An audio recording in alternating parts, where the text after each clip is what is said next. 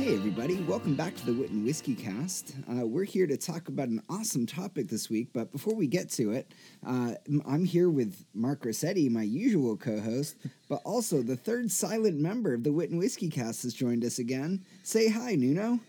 Hello everyone, guess who's back? Yay! We're very excited to have you back, Nuno. I've been eagerly awaiting this episode. It's a topic near and dear to Nuno's and I's heart. And I just cannot wait to I'm going to be a fan. I cannot wait for the utter insanity, the shit show that's going to go on. I've been walking around. I have like a bell from like a boxing ring. I've just been ringing it all day just to get ready. But Before we get going, I do want to say I find it really funny to hear my old name because when I was on this show last year, I still hadn't started my new job yet. And ever since then, I've been going by my middle name and I've been meeting new people under my middle name and stuff.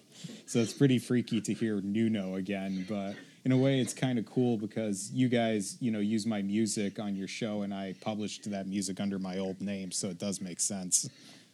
Yeah, it's been a trip for years. I use the name Daniel at work, and everybody outside of work knows me as DJ. So it's kind of like that scenario. Yeah, it takes some getting used to. Well, I remember the last time I was here, I kept calling you Dan on this show by accident. And I kept forgetting that on here you go by DJ. But I'll try to keep that in mind. Oh, it's all good. It's kind of a fun cross section when not work people and work people meet.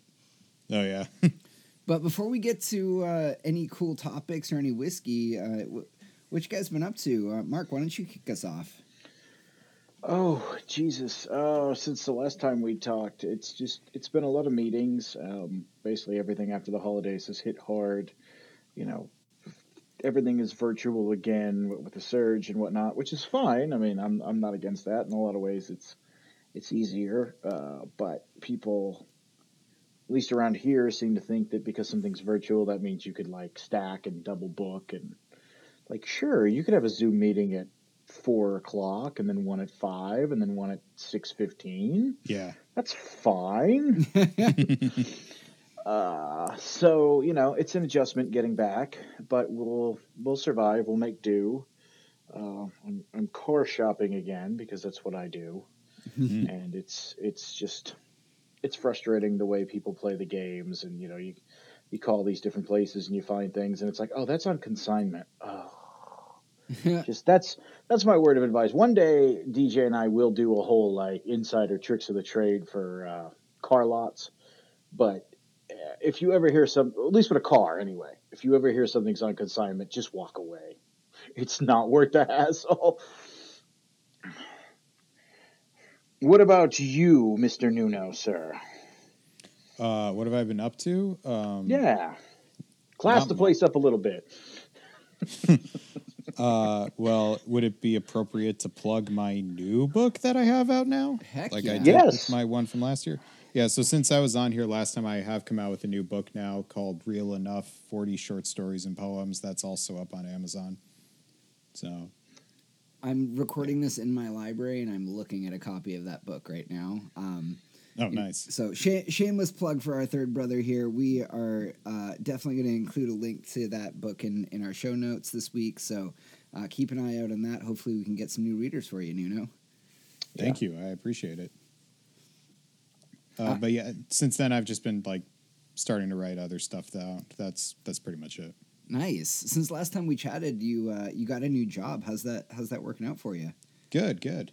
Awesome. Glad to hear it. As for me, I just got off of a 3-day binge of having no furnace in my house. So, Yikes. Yeah. So, all right, you need to explain this because I'll act as the audience surrogate because I honestly don't know what happened. I was just getting these very weird, cryptic texts, like you were writing a journal for people to discover you and your wife's frozen corpse. No, I have them all saved. As if Holly wouldn't have just killed you and eaten you to survive after like 5 days. Like that movie Alive. Yes. Yeah, no, so I had some fun with it in the group chat because I was loopy and didn't sleep much this weekend. But No, we Friday morning I woke up and our temperature in the house was 10 degrees cooler than it should have been, and I went down and my furnace was just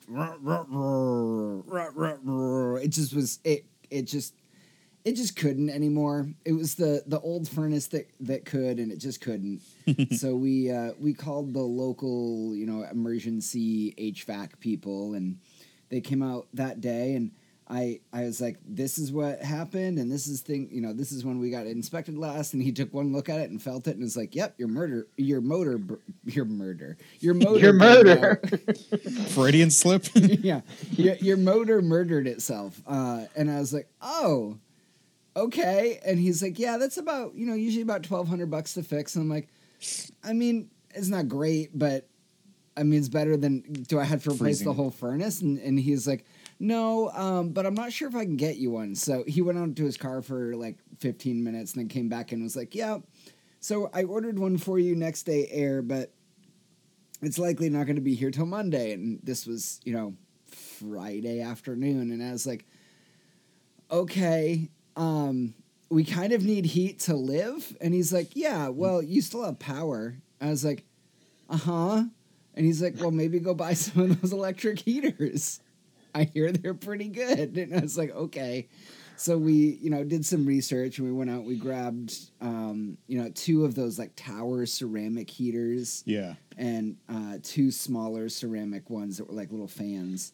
And we just spent the whole weekend like strategically moving them around the house and blocking off different rooms that didn't need it, and setting our faucets to drip, and, making sure we ran the dishwasher and the washing machine regularly so those pipes didn't freeze. And, I was up at least twice a night to run around and flush toilets to make sure those didn't freeze. So, yeah, it was just a lot of insanity this weekend, but we managed to like keep the heat up. We managed to not have any pipes freeze, and then they came on Monday. They came Monday afternoon, and we're like, it's going to be freezing tonight. We're just going to make this repair now. And I was like, okay, it sounds great. So luckily they had gotten the motor in. It took the guy like 15 minutes to fix our furnace with a new motor. And yeah, everything's purring now, but it was a trying weekend. What the shit? I would have snapped. He got there, and I was like, I just had this inspected in October, and he's like, yep. And I like shook my head, and I was like, is this something that would have gotten caught by inspection? He's like, nope. They just die. And I was like, that's cool. That's really cool to know. Damn. Yeah, it's unfortunate, but the old man always has a saying, anything mechanical can break. Mm-hmm. And it's pretty true, unfortunately. It's like it's like that phrase we have in IT of like, software will always grow and hardware will always break. Yeah. Did you save the world yet, by the way? Like, are we saved from the alien invaders? Dear God, no. Maybe next week. Check again next week. Because I think it's already happening though, because I think the algorithms are already starting to change. Are they? Because, well, this isn't just a vanity project for me. I enjoy podcasting as a genre, so I listen to quite a few on a weekly basis. Usually when I'm in the shower, because I got the Bluetooth speaker, the whole 9 yards.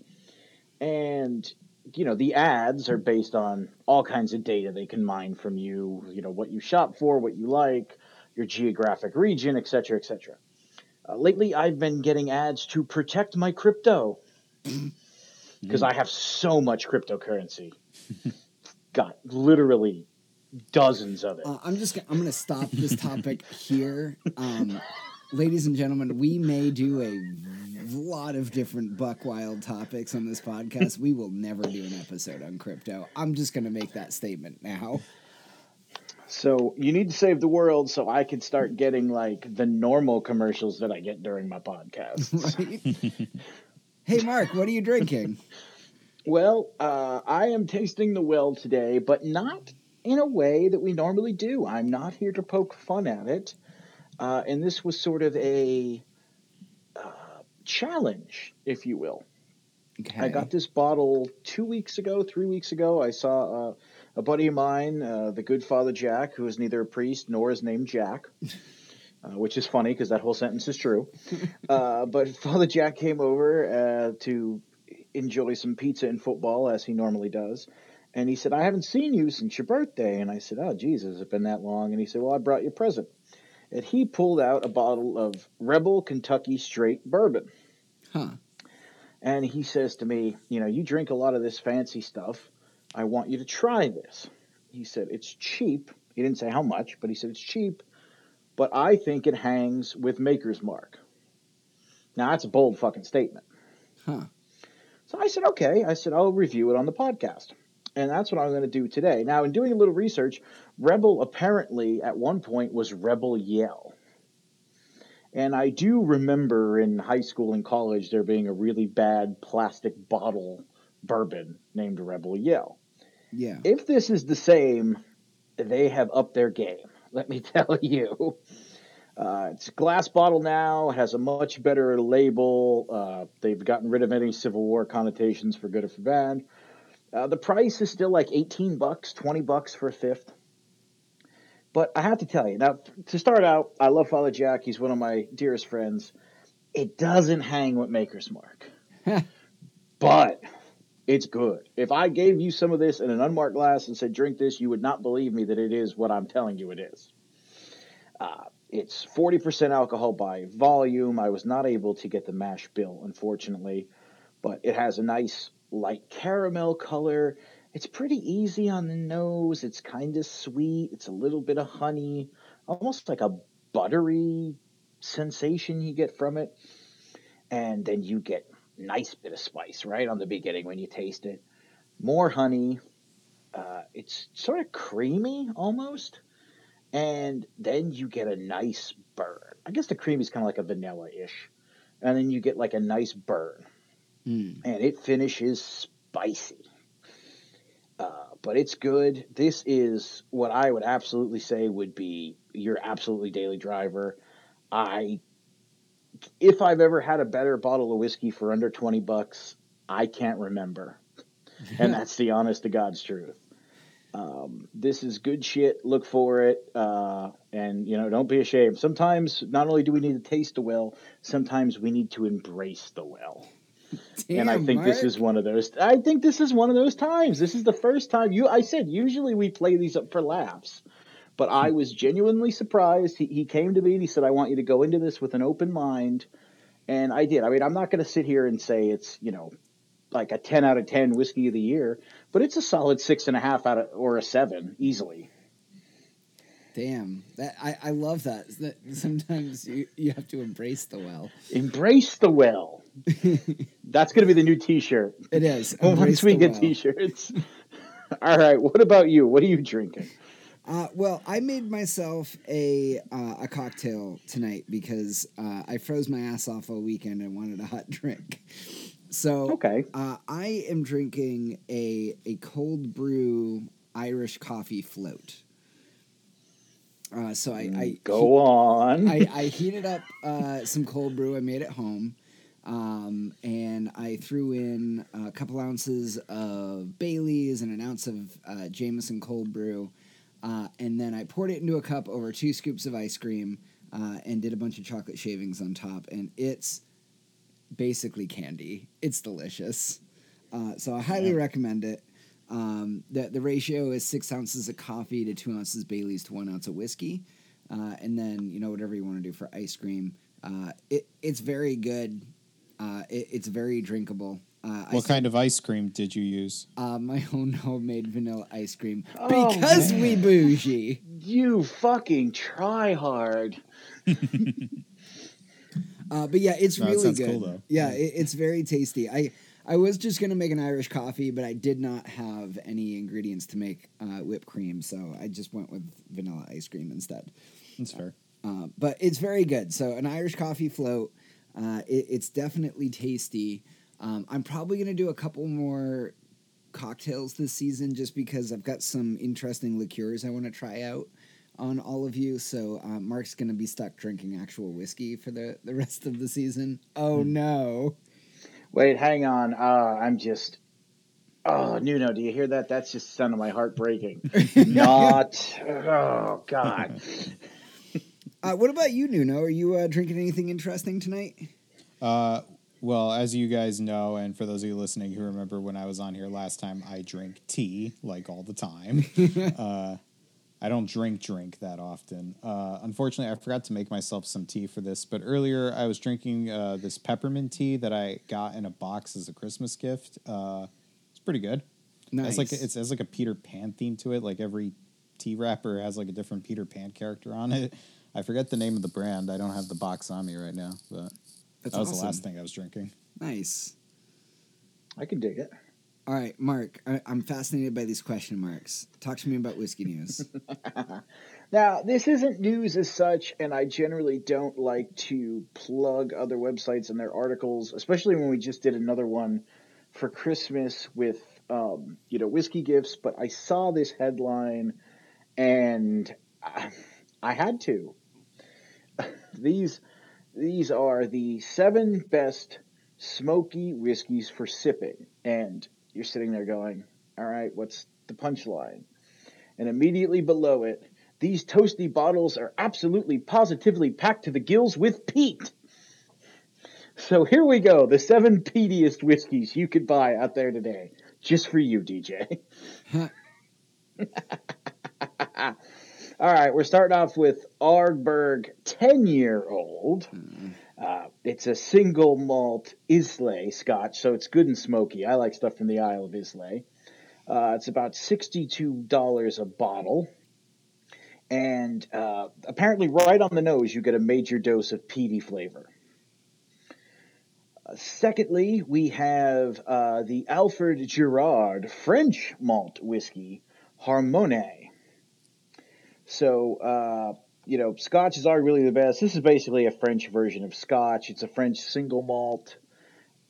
They use American oak and old cognac casks to blend in the smoke with the peat. This one's a little pricey. It's $190 a bottle. But, hey. Oh, God, what's the name of that one I can never say? Lapereg? DJ, help a brother out here. Lafroig? Lafroig, there you go. So Lafroig has a 10-year-old single malt Islay. Again, we're back on the Isle of Islay. This is the way you want to go. It's good and smoky. You get some note. According to this, you actually get notes of seaweed, smoked seaweed. So I'm kind of intrigued for that one. That's only $60 a bottle. Then we're going to move over to Japan, and I'm going to butcher this, and I apologize to all of our fans in Japan. The Nika Yochi single malt, which again, I believe this is one of those distilleries that actually imports the Scottish water over to Japan. There's a couple that do this, but they've been distilling since 1934 in Hokkaido. This is awarded consistently the smokiest whiskey in all of Japan, thanks to a directly cold-fired distillation process. They actually just smoke it right over the coal. That's $105 a bottle, though, so we're going high-end. And now we have, 2 more here. We'll save that one for last. Compass Box. This is the one I was going to buy. If they can get this on caskers, I'm going to get this one for you. All right. Compass Box, and this brew is just called the Peat Monster. Oh, my God. Please don't. It is a blend from Islay, the Isle of Mull, and the Highlands that makes the absolute most of all of its smoky notes. And that's $68 a bottle. And then last but not least, we have, oh dear Lord above, Bruch Ladich Octomore 11.3. We are going to get so many tweets, Mark, on you we're going to get all hate. things. Send all your hate tweets to me. I'm a Dago. I don't speak Scottish. But this is what they call their first super heavily peated whiskey. Their words, not mine. Each variation plays with the rules, crafting a unique bottling with a through line and, of course, bringing the smoke. That's right from their press release. All of the barley for each barrel is grown from a single field on a specific farm in Islay. So not only do you get all the information on the bottle for the barrel and the aging and everything, you actually get the coordinates of where the hell the field is that they grew your barley. Problem is, it's $300 a bottle. You know you can make smoky whiskey without burning dirt, right? I mean, hey, I just want you to embrace your closeted love of peat and of the dirty bog water. So those are the best. Some of them are a wee bit out of my price range, but the peat monster for $68. I'm going to look on Caskers, and that might just show up. Yeah, fuck that. Yeah. I'm never coming out of the peat closet. So there's our abbreviated whiskey news, a.k.a. I want to annoy DJ. The peatiest whiskeys you could buy on the market right now.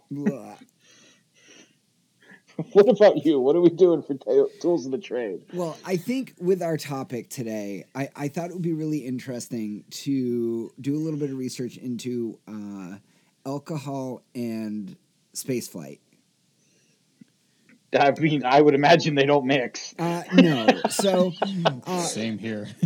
by and large, alcoholic drinks are banned during spaceflight. But there have been some ways of getting around it. It's been allowed in small ways, or maybe not allowed, but snuck on board in interesting ways. So to start off with, astronauts and cosmonauts are completely restricted from being intoxicated at launch. Woof! I have not drank that much tonight, I promise. Are you sure about that? Yes. But some things they just don't make sense in zero gravity, right? Beer, champagne, other carbonated drinks are not suitable for spaceflight. As, and I quote, the bubbles cause wet burps. Yeah, that would be a problem. Yep. Also, you can't get a foamy head on a beer in zero gravity because the bubbles don't rise. But there's been some interesting. There's been some interesting iterations of alcohol over the years in space. On Apollo 11, Buzz Aldrin drank some wine when he took communion while on the moon in the lunar module, the Eagle. The ceremony was not broadcast because there was a lot of cry out against the separation between church and state, so they didn't include it as part of any of the broadcasts. In the 70s, NASA's Charles Borland planned to send some sherry with the astronauts visiting Skylab, but they ultimately scrapped it because the smell was found to induce a gag reflex in zero-gravity flight tests. So they didn't do it. Alcohol, full stop, is banned aboard the International Space Station because it can have a real negative impact on the environmental control and life support systems. In 1985, NASA published a report on extended spaceflight predicting that alcohol would be missed, though. But that on extended space flights, it might behoove them to send alcohol to be cracked into once there are stable settlements. So that's kind of an interesting report. The other major space agency is Russian, and they have officially banned drinking in spaceflight on the Russian, whole space thing. But the first alcoholic drink sent into space by Russian cosmonauts was a bottle of cognac in 1984 to the Salyut 7. It wasn't vodka? I was about to ask the same thing. No, it was cognac. The cosmonaut Igor Vok said that he and the other cosmonauts would lose weight and hide alcohol in their spacesuit or hide bottles inside book covers. And another cosmonaut, Georgy Grechko, discussed the difficulties of drinking in space as the liquid and air would mix to form froth. Ew. Yeah. Cosmonauts aboard the Mir space station were allowed alcoholic drinks, including cognac, vodka, and ginseng liqueur, supposedly for health reasons. And this was kind of revealed in comments back in 2010. And that various bottles of cognac would be hidden behind panels on Mir.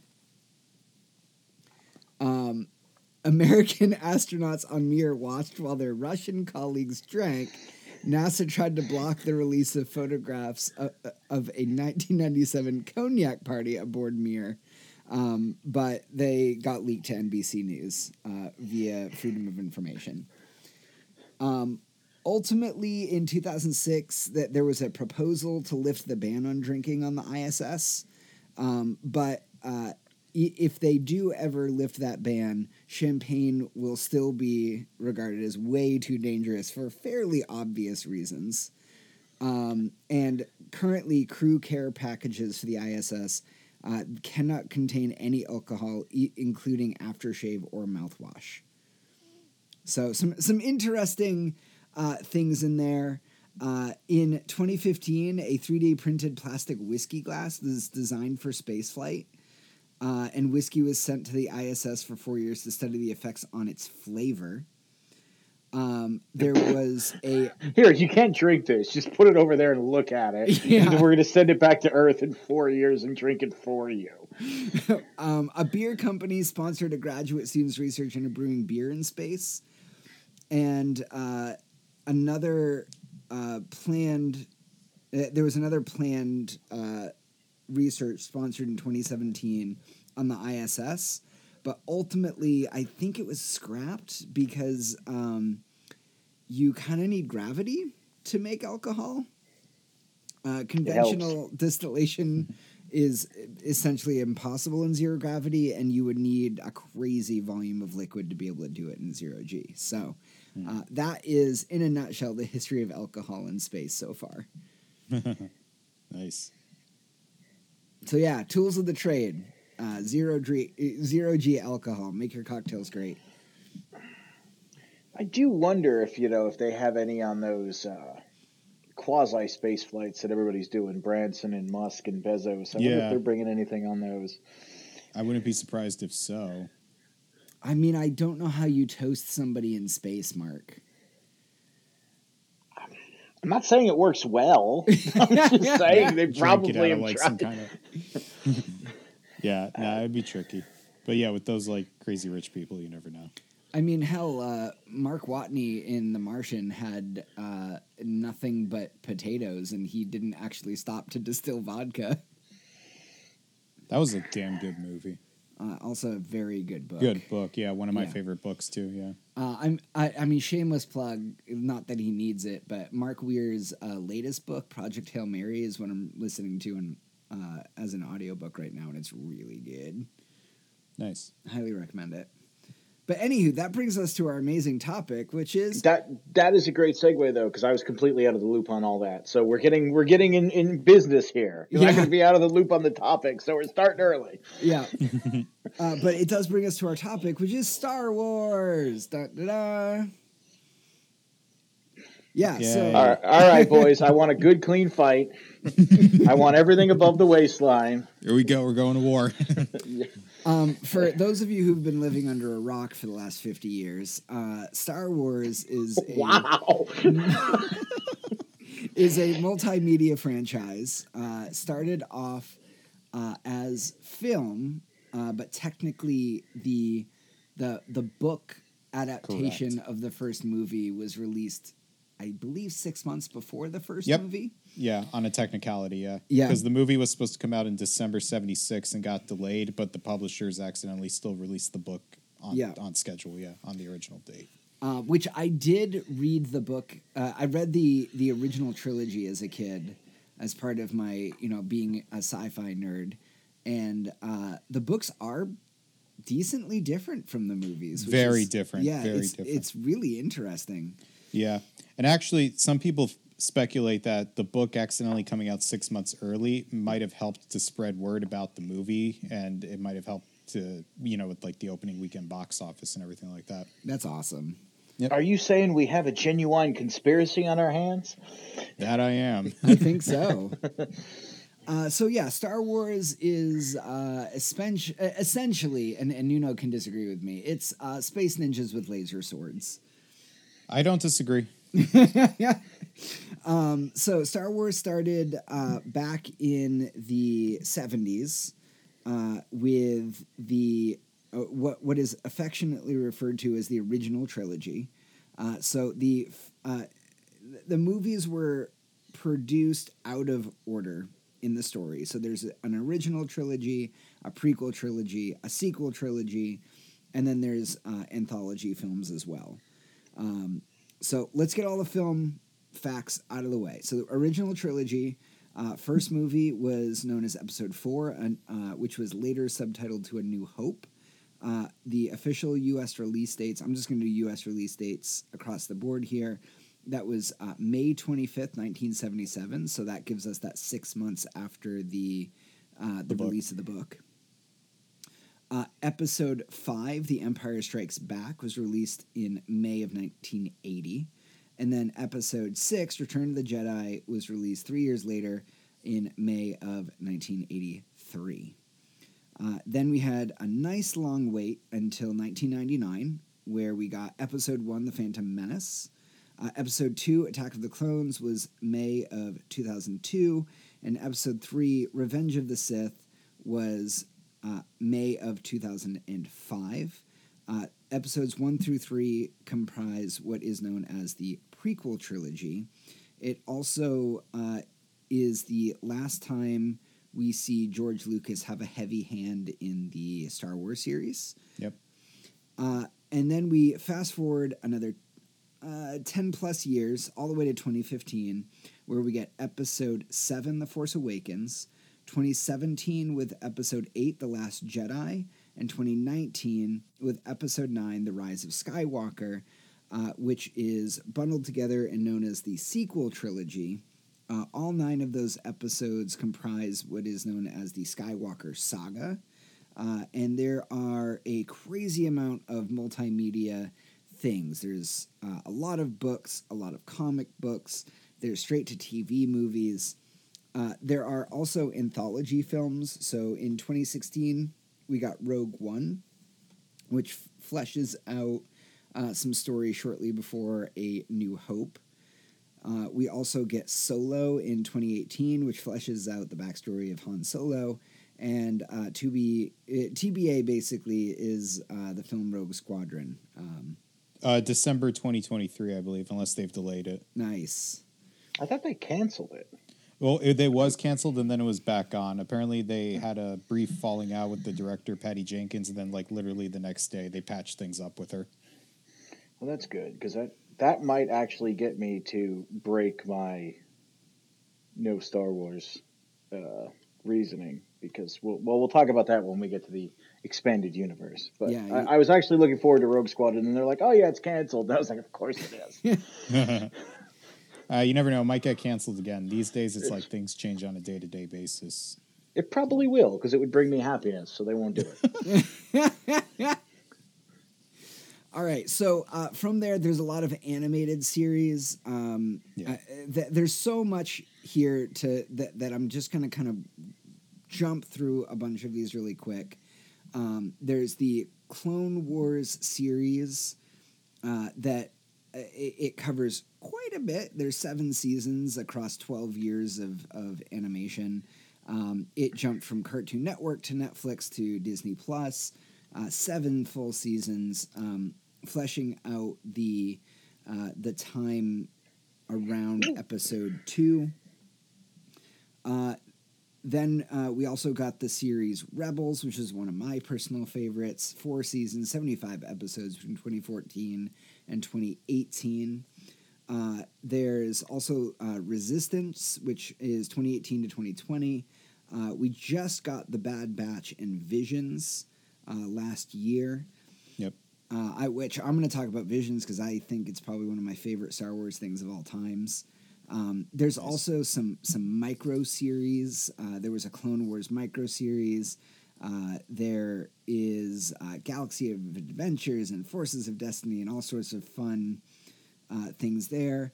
And then we get into the new live-action Disney Plus-averse shows, which started with The Mandalorian in 2019, continued with The Book of Boba Fett, and then I believe we're getting sometime this year, I think Ahsoka Obi-Wan starts. is next. Obi-Wan the is Obi-Wan next. show is next. Yep. Yeah. And then we're also getting Ahsoka at some point, too. 2023 as of right now. I want it so bad. We also got some straight-to-TV films, The Ewok Adventures and Ewoks: The Battle for Endor. There's some television specials that we don't talk about, like the Star Wars Holiday Special. I saw a burlesque remake of that was very good. I'm just That's saying. Unfortunate. I'll send you the link.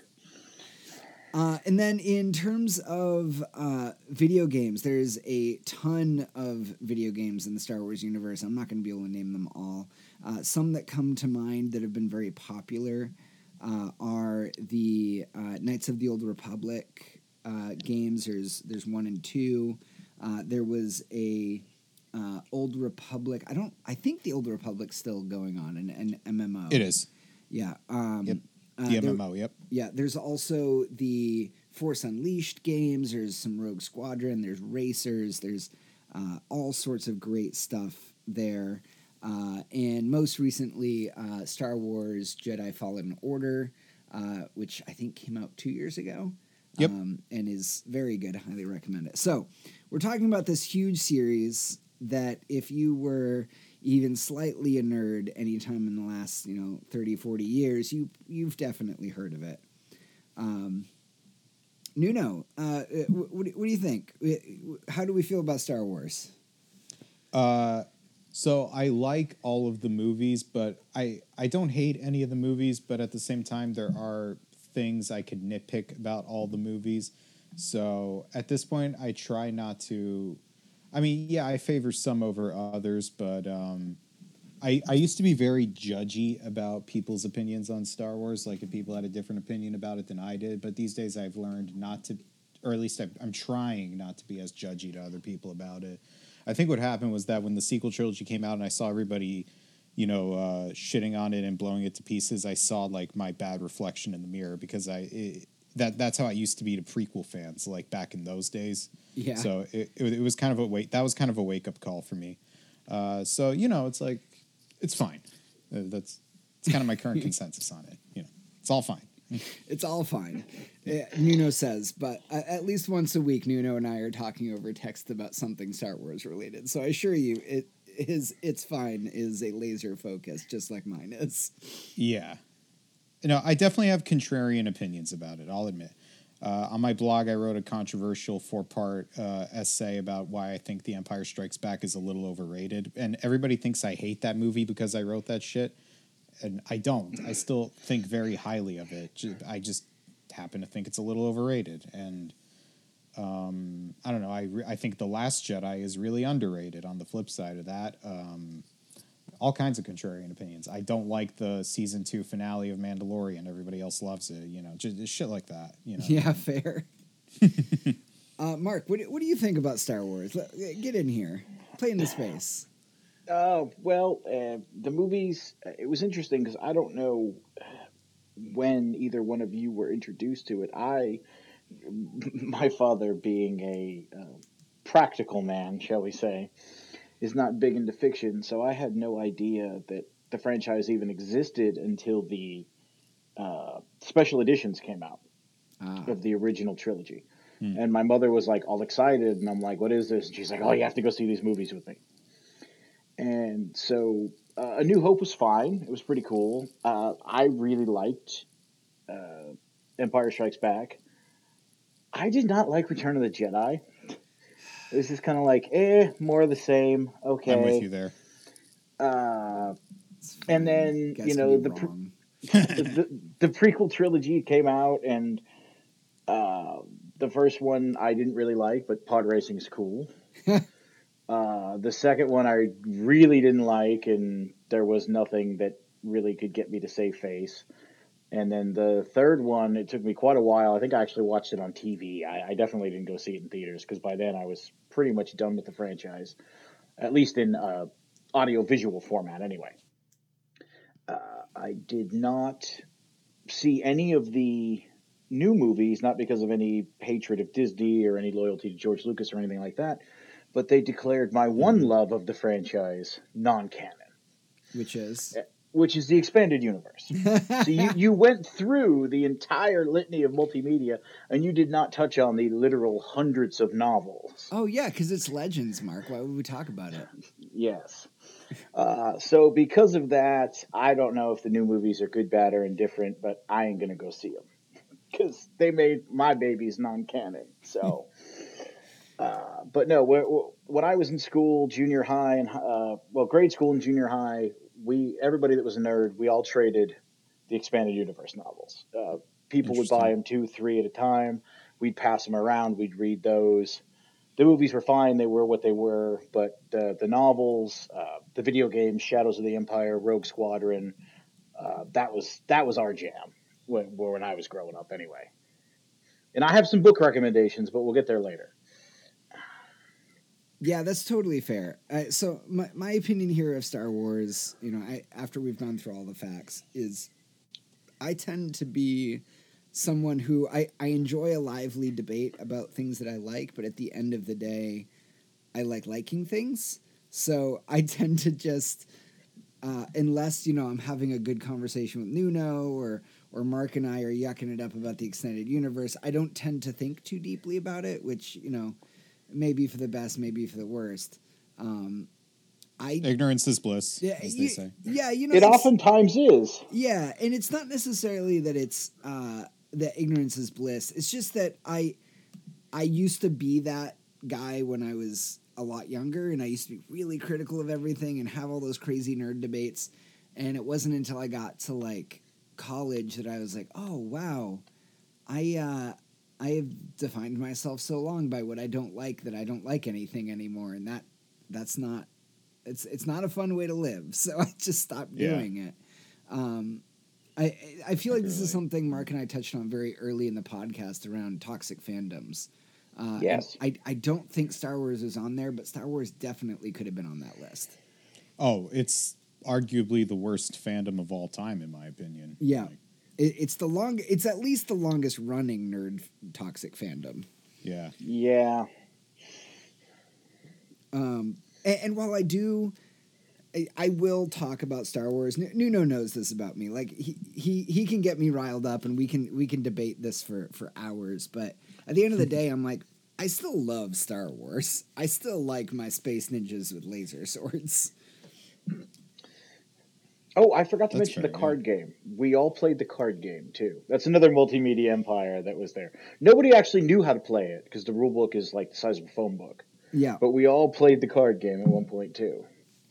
Yeah, I think I still have the starter kit for the card game down cellar. So do I. I still have my Death Star deck, because of course I played Darkside. Yeah, of course you did. Mark always plays villains, no matter what it is. They're more interesting. I mean, space Nazis. Come on. It's not. They're not. They're one-dimensional. That's why they're interesting. They're the contrast to the color. No. They're not interesting just because they're in contrast. We've had this debate, folks. If you haven't been able to tell, root for the bad guys for once in your life. That's my advice, kids. Though there are some really good bad guys in Star Wars. Ignoring for a minute Darth Vader, who is easily one of the most infamous, film villains of all times. Mark, tell me about some of your favorite bad guys. Well, I think the softball you're throwing me is Grand Admiral Thrawn. Yes. Which I'm actually not going to talk about the Thrawn trilogy today, just because I think that's arguably the extended universe books that everyone knows. Mm-hmm. Like if you held a gun to somebody's head and say name a character from the EU, most people would say Thrawn, and it is because he's a great fucking character. I mean, I'm not knocking it in any stretch of the imagination. All the books are upstairs on my shelf. But I think what DJ's getting at is that he was not in many interpretations, he was not a truly evil character. He was a military genius. He was a tactician. He wasn't a force user. He wasn't, this grand Jedi hunter or whatever. He was just a really good general. Mm-hmm. And that was so out of left field at the time that it stuck out.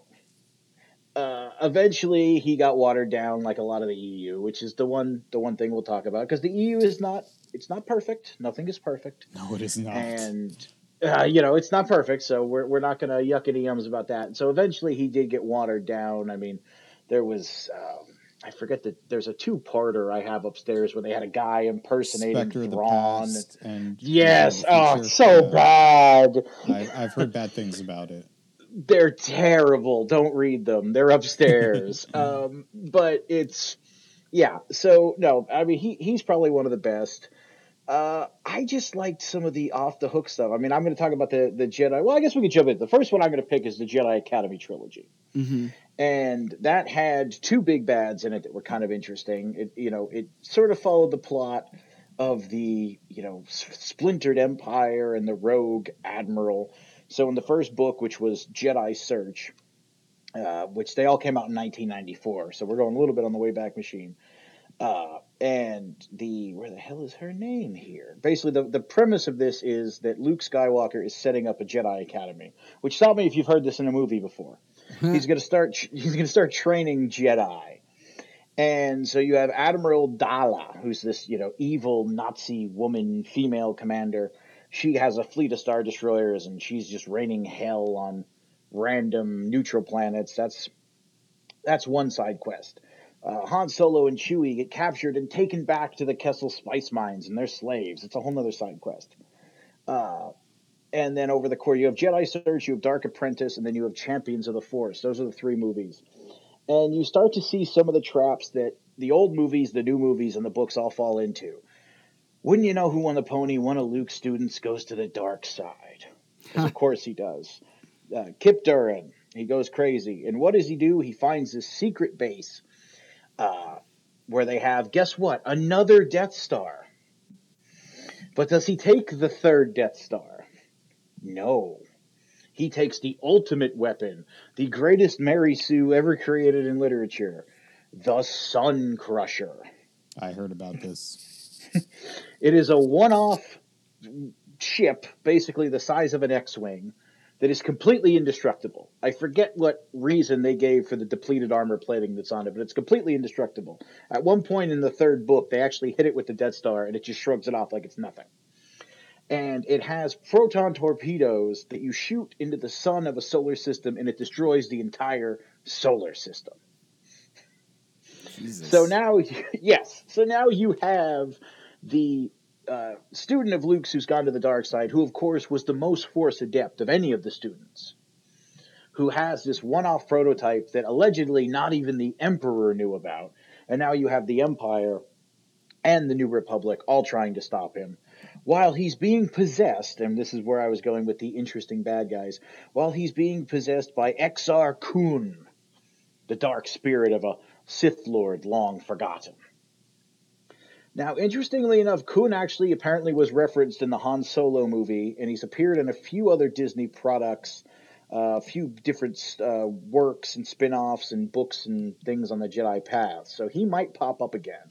Yeah, that's interesting that you say that, because he's mainly in the Tales of the Jedi comics from the 90s that take place like 4,000 years before the movies. And yes, I saw a leak that apparently they are developing a Tales of the Jedi animated show. So that adds up. Yeah, and so he is what basically you find out he's the big hand. Well, his force goes to spirit, his whatever, is the big hand controlling all of this over this 3-book series. So it's pretty damn good. I recommend it. You could usually buy them as a set or as one big chunky trade paperback, and they're pretty cheap now because, I mean, again, it was 1994, so they're not new. No, I have them on Kindle because they're very good. Nuno, do you have any favorite Star Wars books? I'm not, funny enough, even though I'm a writer, I'm not really much of a reader, especially when it comes to Star Wars books. So I don't really know if I have a favorite, but I will say this, just to kind of add my own little unique touch to this conversation. Lately, I've become fascinated with the Star Wars books that existed before the Thrawn trilogy, because a lot of people attribute the Thrawn trilogy to being the beginning of the expanded universe. But really, there was a small sliver of books that came out in the late 70s and early 80s during the time when the original trilogy films were being made, and they are very different. And you could tell when you look at them that Star Wars like never had any kind of plan, that they were just always making this shit up as they went along and figuring it out on the fly. And so I'm talking books like Splinter of the Mind's Eye and stuff like that. Do you guys know what that is? No. I think I've read Splinter of the Mind's Eye. I think that's the only one I've read. Okay, so here's the thing. Splinter of the Mind's Eye was originally supposed to be the second movie. That was supposed to be the movie we were originally going to get after A New Hope instead of Empire Strikes Back. What happened was they didn't think that A New Hope was really going to make any money at all. They were like hoping they would barely be able to make their budget back at best. So, but George Lucas didn't want to just stop at one movie. So they were already thinking ahead and thinking like, for the next movie, we're going to go super low budget. It's like all going to be set on one planet. It's going to be a very like simple story. Not much is going to happen in it. And that became Splinter of the Mind's Eye. Now, lo and behold, New Hope ended up making gazillions of dollars at the box office. So they were like, okay, we don't need this low budget backup script anymore. We could dream big for the second movie. Let's put this out as a book instead. And therefore, Splinter of the Mind's Eye happened. And that was the first ever Star Wars book outside of the original like New Hope novelization. That was the first ever Star Wars book published. That was like a new story. So that was really the beginning of the expanded universe. But it is so fucking weird in all the good ways and all the bad ways. It is basically when you read, I've read it, and you could really tell that Star Wars was originally just Flash Gordon reskinned when you read it. And you know, then like as they got to Empire and stuff, it became something different, for better and for worse, depending on who you ask. And this is kind of where my contrarian opinions come in, because given everything we've been through and all the highs and lows of Star Wars, there is a part of me that sometimes wishes they would have stayed more in that goofy Flash Gordon-y route that stuff like Splinter kind of highlight. Don't get me wrong, Splinter in execution, it's a shitty book. It has a ton of problems. But like if you were to read like a plot summary of it on Wikipedia, it has like this sort of like Indiana Jones in space kind of feel that I really like. I don't know. Just so that's kind of like, you know, the weird little corner of Star Wars that I've been gravitating towards lately. That's awesome. Thanks. So to kind of put my early Star Wars stuff in here, I think for me, one of my favorite series, which this is going to sound silly after I just protested about the villains, but I really love the Darth Bane trilogy. Have either of you read it? No, but I've heard a lot about it, though. I have not read that one. The Darth Bane trilogy is set at like the height of the Sith Empire's power. And it's a trilogy of Legends books. It's The Path of Destruction, The Rule of Two, and The Dynasty of Evil. And it's the book series that establishes why the Sith have a rule of two, so there's only ever a master and apprentice. Because it literally, it's kind of God of War-esque, where Bane starts out in the first book, and by the end of that book, he has slaughtered all of the Sith and ended the Sith Empire. Like, just straight up, like, goes and kills Sith gods. It's buck wild. But I definitely recommend it. I've got some reading on my list here because I feel like I started the Jedi Academy series and never actually finished it, so I'm definitely going to be going to read that. But some other books that I've got on my list are there's a fairly recent book called Darth Plagueis. I don't know if it's considered Legends. I don't remember when it was published, but pretty sure it was. Yeah. I mean, they're doing reprints of all the expanded universe books now, including the Bane ones, but they're reprinting them with the Legends banner on top of it. But, Darth Plagueis is good. I know I'm pretty sure the Ahsoka book is considered canon. That one's canon. Yep. Yeah, and I've got that one on my list. So there's that. I'm still working my way through it. Have either of you gotten into any of the new Star Wars comics?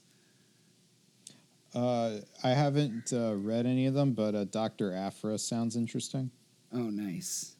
I have a handful of just single issues upstairs, like the Marvel ones. Like nothing, no series, no key issues. Just basically, if the cover looks interesting, I'll pick it up when I go to my store. Yeah. Oh wait, I forgot. I've read a couple of the High Republic ones, the newer ones that take place 200 years before the movies. Those are actually kind of interesting. They're different. At the very least. Yeah. I just read a synopsis yesterday about like what the whole like galactic disaster in that series is about, and that was pretty interesting. It's like space pirates and shit. So yep. So I might be getting into some of that. But I did want to talk about my favorite thing that's come out of like the rebirth of Star Wars, which is Visions. Nuno, you and I both watched Visions. Mark, have you seen Visions? No. So Visions was basically a massive experiment. Disney went out to a bunch of very Japanese anime studios and animators and said, hey, want to do an episode of Star Wars that's not connected to anything? And then just kind of let them go nuts. So Visions is 9 episodes, and there's studios in here like Colorido and Trigger, Production IG, a lot of really, well, I mean, if you're into anime, a lot of really well-known anime studios. And they're all basically like over-the-top ridiculous. If you want to see like what I think is the best that Visions has to offer, check out the 3rd episode, which is called The Twins. But it's basically like 9 episodes of, hey, how buck wild can we make lightsabers? It's like my favorite thing ever. It's really great. Yeah, I think the lightsaber episode is my favorite one of that whole bunch. I mean, they were all good. I actually really enjoyed that show as well, that anthology. I'm trying to think which one was my favorite, though. It was either the one you're talking about with all the lightsabers. That's the 9th Jedi, right? The one that takes place like far in the future and all that. I think so. Yeah. Yeah, that one was pretty interesting with the lightsaber blacksmith, I think, right? And then the girl. And I liked that one. I also liked was it called Lop and Ocho with like the bunny girl? Yeah, there's a bunny girl sister who becomes a Jedi in Lop and Ocho. So yeah, Mark, you got to check it out. It's great. It's pretty interesting. Yeah. Can't it's imagine. Not canon. No, nothing. Well, of course not. Canon, no, but yeah, of course not. I mean, for the record, I don't really care about continuity. Like, I like The Last Jedi, but like, if I were to wake up tomorrow and read an article saying like it's not canon anymore, I'd just be like, whatever. You know, like I still have my DVD copy of it and stuff. Yeah, exactly. I could.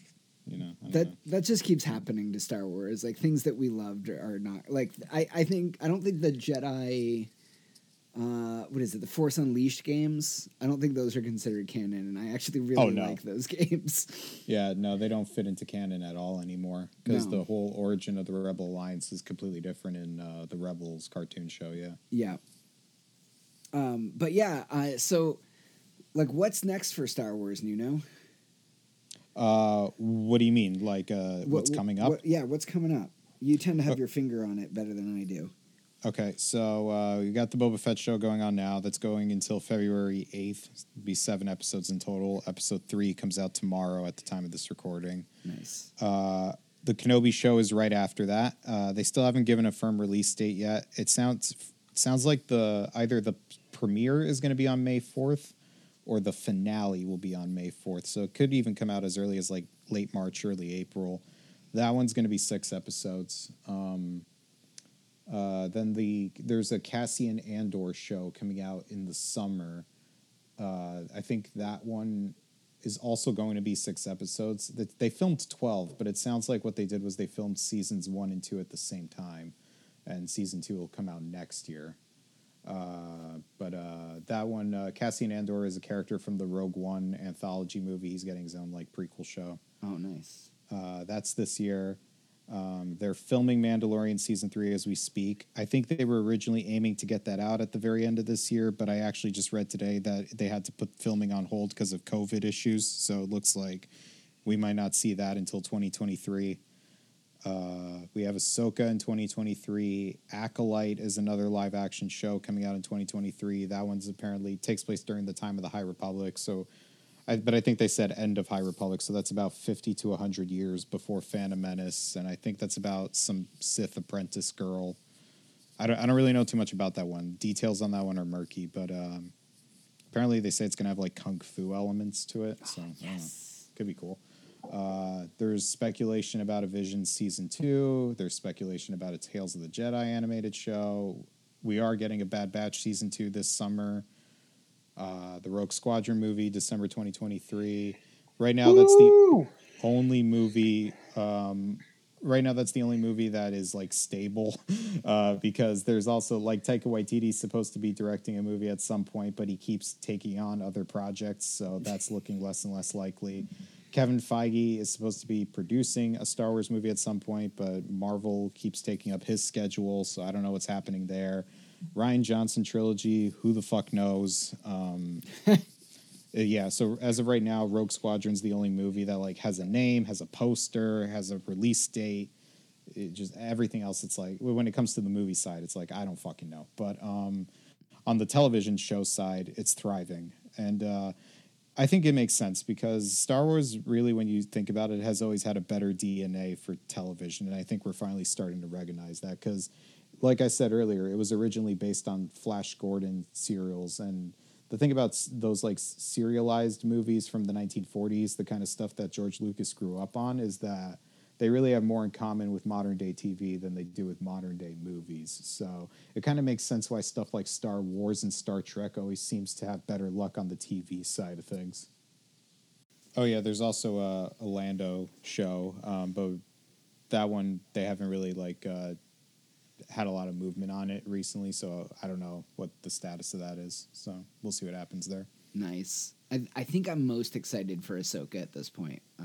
Holly and I obsessively binged Rebels late last year, and it really seems like the Ahsoka show is going to continue that storyline in a really awesome way. Yeah, I'm looking forward to the fact that the Ahsoka show is basically a spiritual Rebels sequel. That should be interesting. Yeah, I really can't wait to see a live-action Sabine Wren. Yeah, they recently casted an actress for her and everything. I'm so excited. I hope that means that we're going to get to see Ezra Bridger by the end of the season. Yeah. Oh, I'm sure we are. That would be asinine if we don't at this point. It would also be really cool if we got to see a live-action Thrawn. I'm pretty sure we will. Which would be amazing. They would be stupid not to. Yeah, I heard whispers that, not to be a scooper or anything like that, but I heard whispers that the guy who voices him in Rebels, Lars Mikkelsen, will be playing him in live action. So that's so cool. Yep. But yeah, so I mean, there's so much with Star Wars that you can get into, and however you feel about the prequel trilogy or the sequel trilogy, I definitely recommend, like, don't sleep on any of the things we mentioned today. You know, there's some really great books out there in the extended universe. There's some really great TV shows, like Nuno's pointing out. I think the TV verse that they're building with Star Wars is easily rivaling Marvel's TV verse right now. So I'm loving it. Which brings me to the one other thing that I wanted to mention to kind of tie up this whole talk on a great film franchise, which is just slightly stepping outside of Star Wars, but it really is just one to the right since they're all owned by the same people now. And that is Spider-Man. Wait, what? How are you going from X to Y? Yeah, no, they're not connected at all. But I know Nuno also has thoughts about this, and we don't get him on the show very often. But Nuno, Holly and I were watching the original Sam Raimi Spider-Man trilogy, and woof, do those movies not work the same as the current Marvel movies do? Well, I have same thing with Star Wars. I have a lot of good and bad things I could say about all the different Spider-Man movies, and I do agree that the Sam Raimi movies are a little bit overrated. I mean, nobody likes Spider-Man 3. I think that one is safe to say. The first two, they are good, and I recognize their importance of, like, you know, what they did for the time, you know, kind of trailblazing the superhero movie genre.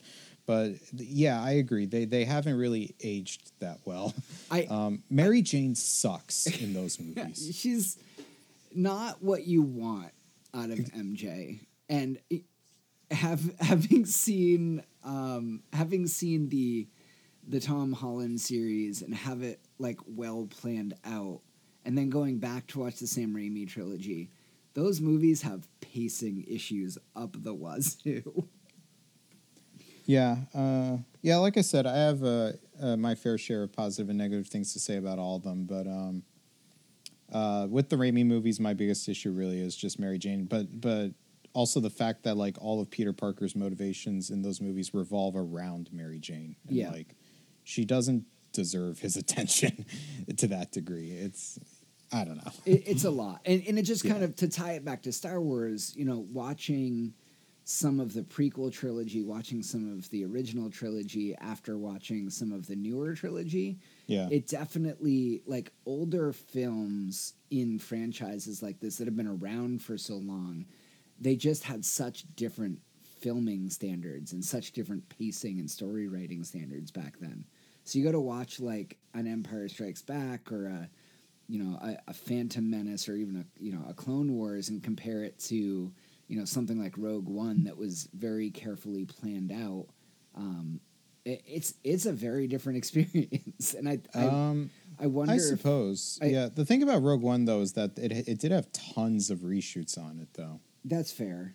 Yeah, I mean, I do agree that go ahead. Even if Rogue One wasn't the comparison, you could compare it to something like The Force Awakens that uses some more modern film writing and film taking. I don't know what the word is.